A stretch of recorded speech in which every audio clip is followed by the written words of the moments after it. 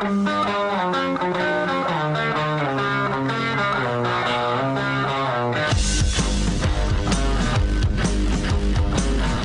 is The Big Show with Gordon Monson and Jake Scott, presented by Big O Tires. Stop by your locally owned Big O Tires for no credit needed financing and the best prices on tires. Big O Tires, the team you trust. This is 97.5, 1280 The Zone and the Zone Sports Network.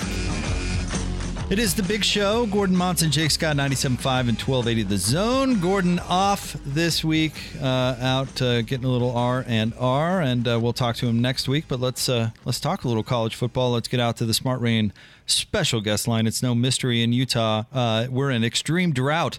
That's why Smart Rain is the solution for any commercial property concerned about water consumption while managing irrigation smartly. Find out more at smartrain.net. He is the voice of the BYU Cougars. He's Greg Wrubell with us here on The Big Show. Hi, Greg. Thank you very much for joining us today. How are you? I'm well, Jake. Always good to be with you. Hey, it's great to have you on, and it's great to have you on today because you've been around college football for a long, long time when it comes to conference expansion and the landscape shift. You went through it all, as we all did when we were doing shows back about 10 years ago, and now it's back. Texas and Oklahoma looks like they're almost assuredly headed to the SEC, and it is going to be crazy to see what follows. So it's great to have you on, and let's start there. Your reaction, first of all, to the news that broke last week and then seemingly is looking official today, that Oklahoma and Texas are going to the SEC and alerted the league of not renewing the grant of rights agreement. So your initial and overall take and reaction. Well, Jake, we've talked about realignment in the past, and while we never knew the timing, we all anticipated, I think, one more kind of major redrawing of the landscape of college football, and maybe a more significant shift, one that might see larger leagues, and maybe fewer quote-unquote power conferences at the end of it all. And this may be a step in that direction. The super conference is back. If it's a 16-team SEC we're talking about, and other leagues, may indeed try to follow suit, and you may end up with something that looks very much like a not truly geographical, but something akin to the college version of a professional league, and where it's purely football based. I know basketball and other sports are going to be part of this equation, but this is a football driven event we're talking about right now. And you could see, especially with the NCAA kind of losing its grip a little bit in terms of governance, you could see a football association. And that was another thing I kind of anticipated. When this next major shift came, would you see it kind of being a football association with maybe other sports, occupying a separate sphere in some cases? And we may not go all the way there, but I think we're kind of headed toward another major redrawing of the sport. And so in a lot of ways it was inevitable, but it does take away a lot of what a lot of people like most about college football when it comes to pure geography and rivalry. And hopefully some of that can still be maintained as we move forward. Those, it's interesting. You mentioned that we've talked about this before. We've talked about it a ton. I remember a Monday press conference with Bronco Mendenhall years ago. And by the way, those press conferences with Bronco on Mondays were underrated. He was super honest and upfront when you'd ask him tough questions. I don't know if he just felt good on Mondays or something, but those were actually way underrated. But anyway, I asked him, I said, are we headed for 16-team super conferences? And he said, yes. And this was, Greg, this had to be 8-9 years ago. I mean, he flat out said, yeah, I think that's exactly where we're going. But, these additional things that you brought up, like football only governance and those sorts of things, I would never have predicted that. It's a crazy time to be a college football fan. And let's talk about BYU's positioning and maybe how they could take advantage of some of the fallout if the opportunity arises. Yeah, I think BYU's in a good spot right now. We first have to see, it comes to the Big 12, right? Does the Big 12 reconstitute itself and make a move towards super conference, or does it allow itself to dissolve and have its members cherry-picked by other conferences who deem their properties to be attractive enough? So, the next domino to fall has to be the Big 12's decision on what its future will look like. Will it still be a league? How big will that league be? Or do its remnants, filter away as they did with the old Southwest Conference? So that's the first thing, to decide. And once that happens, I think BYU's in a decent enough position to see, who thinks the Cougars would be an attractive enough property for their next, constitution, whatever these leagues might think they're going to look like in the future. The American Athletic Conference, if the Big 12, dissipates and dissolves, there's a little bit of a vacuum to fill there. And I think the American is probably as well suited as any league to step into that void. And, what better league than the American to become truly an American conference and add some schools from the western part of the country? That might be a thing they consider. The Big 12, should it choose to stay an entity and maintain some power, could clearly look to the west and the Midwest part of the country or the west or mountain time zone part of the country for some valuable additions. Who knows what the Pac-12, thinks is in its best interest? And I know that, BYU historically has never been a good fit for the Pac-12, but we've also talked about this too, Jake, and I think if the Pac-12 or any league were to think more pragmatically than politically, well, then BYU's a no-brainer, right? If it's about eyeballs and filling seats and market value, BYU brings all those things, but the Pac-12 has never quite been interested in everything else BYU has to offer. But were they to be purely pragmatic and think purely about an athletic association, BYU makes a lot of sense for obviously a Western league like the Pac-12. So I think BYU is situated pretty well. Yes, the Cougars' objective is to join a P5 or P5 level conference, but they've already proven that independence can be sustainable. And if you want to say that 10 years is the long term, it's been sustainable for the long term. You mentioned that you bring up the Pac-12, and this is totally an aside, I suppose, Greg, but I find their attitude toward BYU obnoxious. I mean, and maybe this is just me because I want to see BYU and Utah in the same league again. And at the P5 level, I mean, it would just be a dream, right? I miss the end of the season BYU-Utah game. I do. I miss the conference race between the two.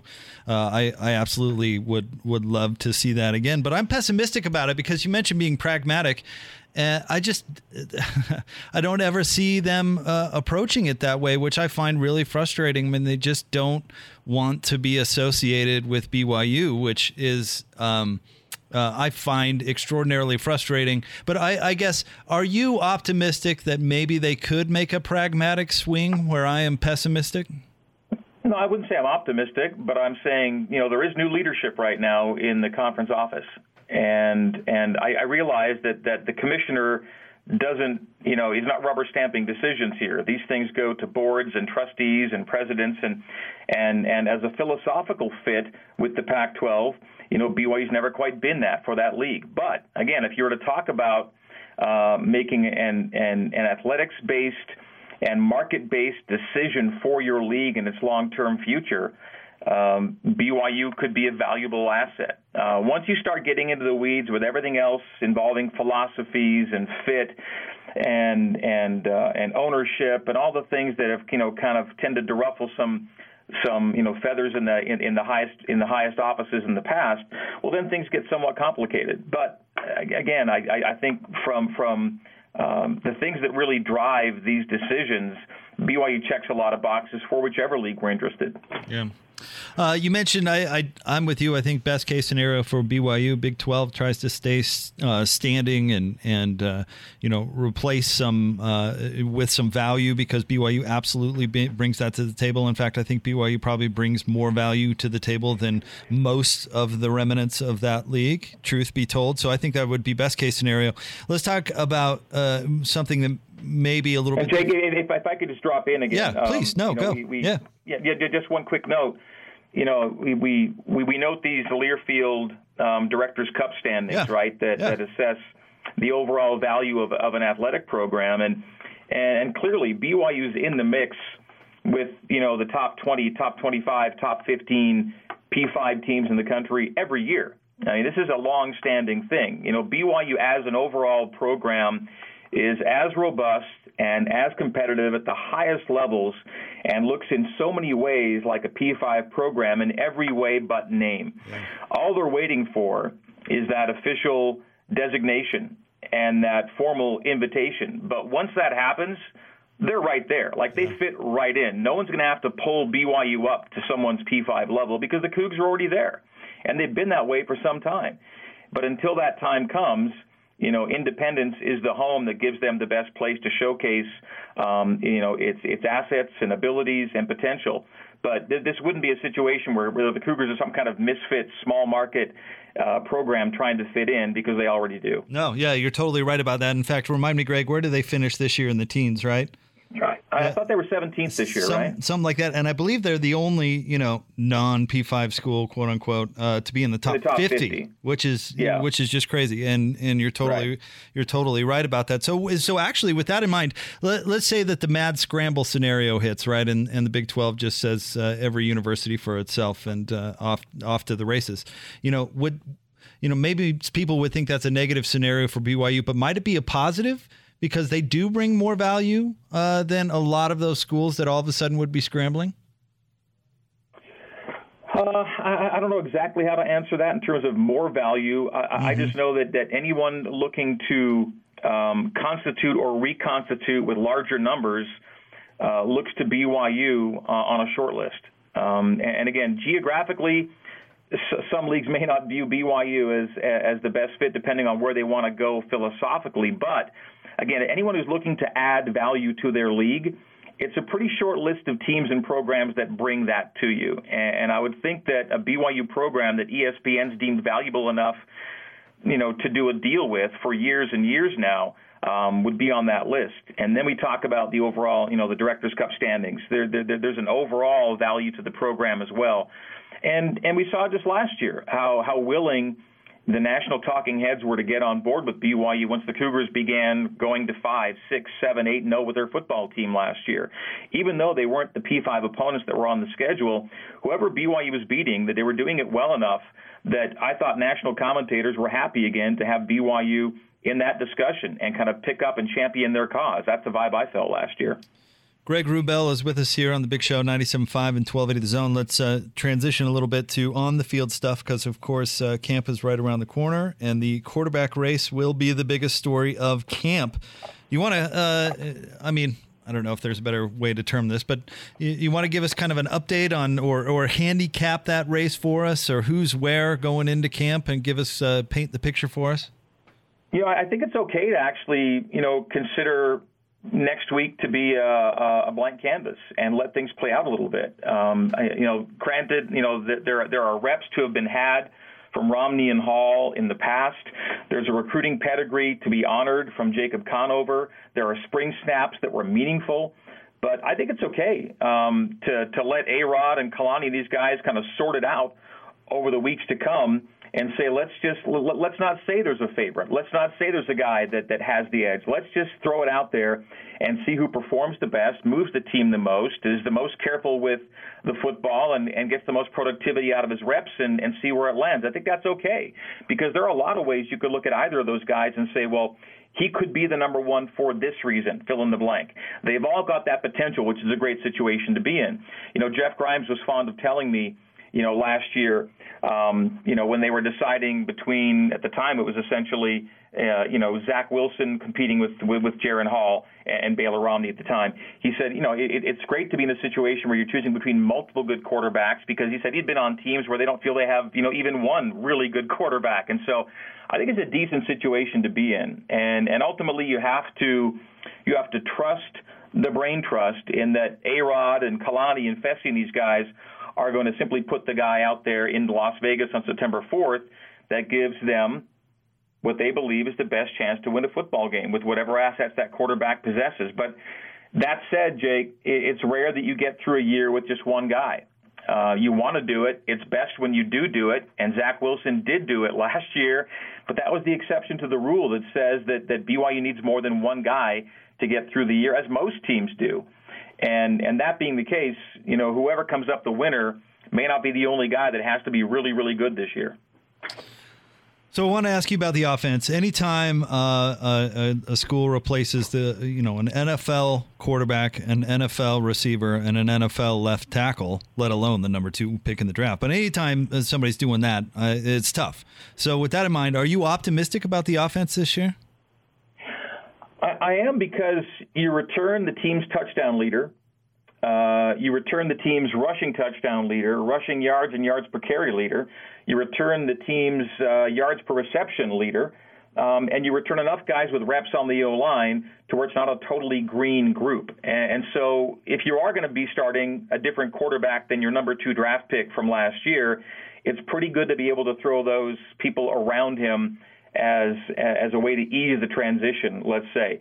There's a lot there. There's enough there offensively to where you don't have to feel that this will be a step back year for BYU just because you lose Zach Wilson. No one's going to downplay the impact Zach Wilson had. I mean, the numbers and his position right now in the world speaks for themselves, but they're not empty-handed, and whoever the new quarterback is going to be a pretty good spot looking around the field and seeing what he has going for him. Man, I wish he didn't go to the Jets. No, we've asked you about that before. Anywhere but the Jets. I want to flip. But you know what, right? Hey, it's August, it's July still, but it feels to me like there's enough going on with that new regime that he's going to be in a good spot organizationally, or a better spot organizationally than that team has looked like in the past. At least, that's the optimistic viewpoint of it. But I just get the sense there's enough going on with Robert Saleh and that group that there should be a step up for the Jets, and it'd be fun to see Zach be a part of that. Yeah, well, hey, Adam Gase was maybe the worst. So it's only up from there. So I'll share your optimism there. I hope Zach has a really good career in the NFL. It would be really fun to follow another local quarterback on that journey. I want to ask you about the defense. We had Norma Gonzalez of the Trib on last week, and I asked her what the strength of the defense is going to be, and she said cornerbacks. And I've heard some folks out there talking up this group of corners. But if that turns out to be true, Greg, that is really huge, because I think that really unleashes Kalani Sitake and Coach E on defense to really do some very creative stuff defensively and really help get after the quarterback, which has been an issue over the past couple of years. So 2-part question: do you agree with Norma? And part 2, what kind of impact could that have if those corners can really perform? Well, I think that the linebacking core is an easy group to get excited about too if they stay healthy in the first string.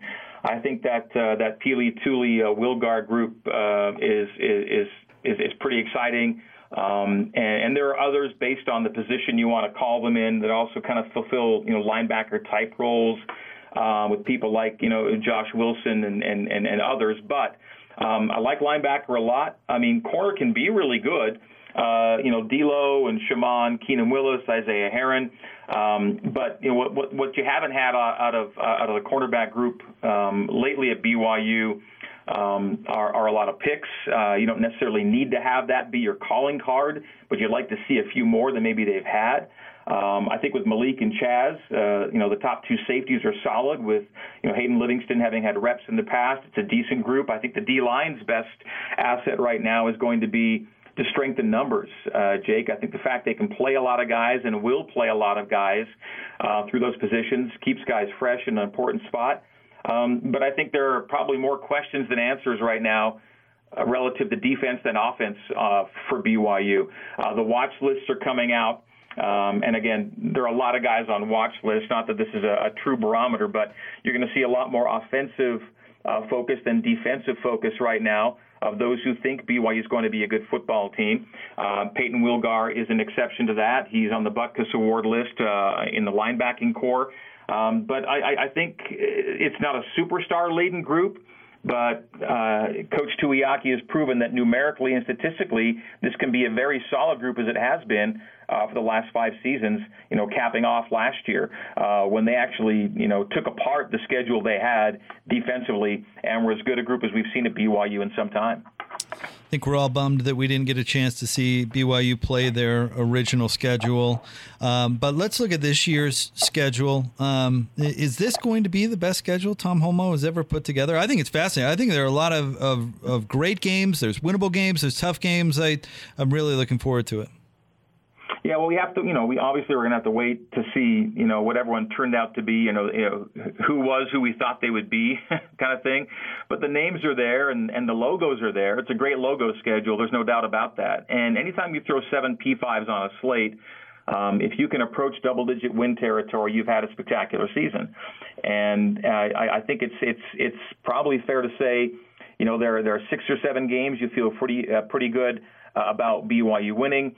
There are maybe 2 or 3 you feel that they're going to have to play exceptionally well to have a shot, and there are another couple where you think that that's a toss-up and could go either way. And so you throw that all together, and a 9-10 win season is certainly something you can shoot for and reach for. And I think these days, as an independent, Jake, playing the schedule BYU's playing, if you're going to throw between 5 and 7 P5s on there every year, I think a double-digit win season becomes kind of the standard of excellence at that point. Anytime you can get around there or get to 10, you've had an excellent campaign, especially the way they're scheduling right now. Last thing for you, Greg, if they sell out that building down there in Vegas, which it looks like it's going to happen, that's going to turn some heads. That's going to be a huge deal. Do you anticipate more Vegas games in that stadium going forward? I would guess if you can book that building, that would be attractive to a lot of programs across the country. No, it'd be great to have it be kind of an annual thing and kind of have BYU have a home away from home one game a year. It may not turn out to be annual, but I think that new stadium and how BYU's drawn historically in the past in Vegas, all those things should come together and have BYU be ideally a frequent visitor to that stadium. And I think obviously once the folks who run these things see what BYU and Arizona pull off here on September 4th, it'll be something that they want to look to again and again. And let's also note this, as we're talking about, realignment and restructuring, that's a statement of sort to be made that an independent team, could do what we expect BYU to do in Vegas, and that is, pack that building. Yes, there will be some Arizona fans there, but it'll be obvious from the visuals and from how it sounds that BYU is probably going to have, the lion's share of that crowd.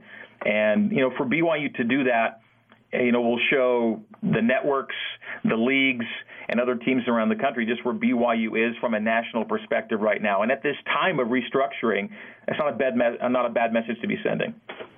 Greg, thank you very much for a few minutes. We really appreciate it, and looking forward to hearing you call games this fall. Oh, me too. Ask anytime, and have a great day. Thanks, Greg. Thank you. Greg Wrubell, radio voice of the BYU Cougars. We'll have more next, 97.5 and 1280 The Zone.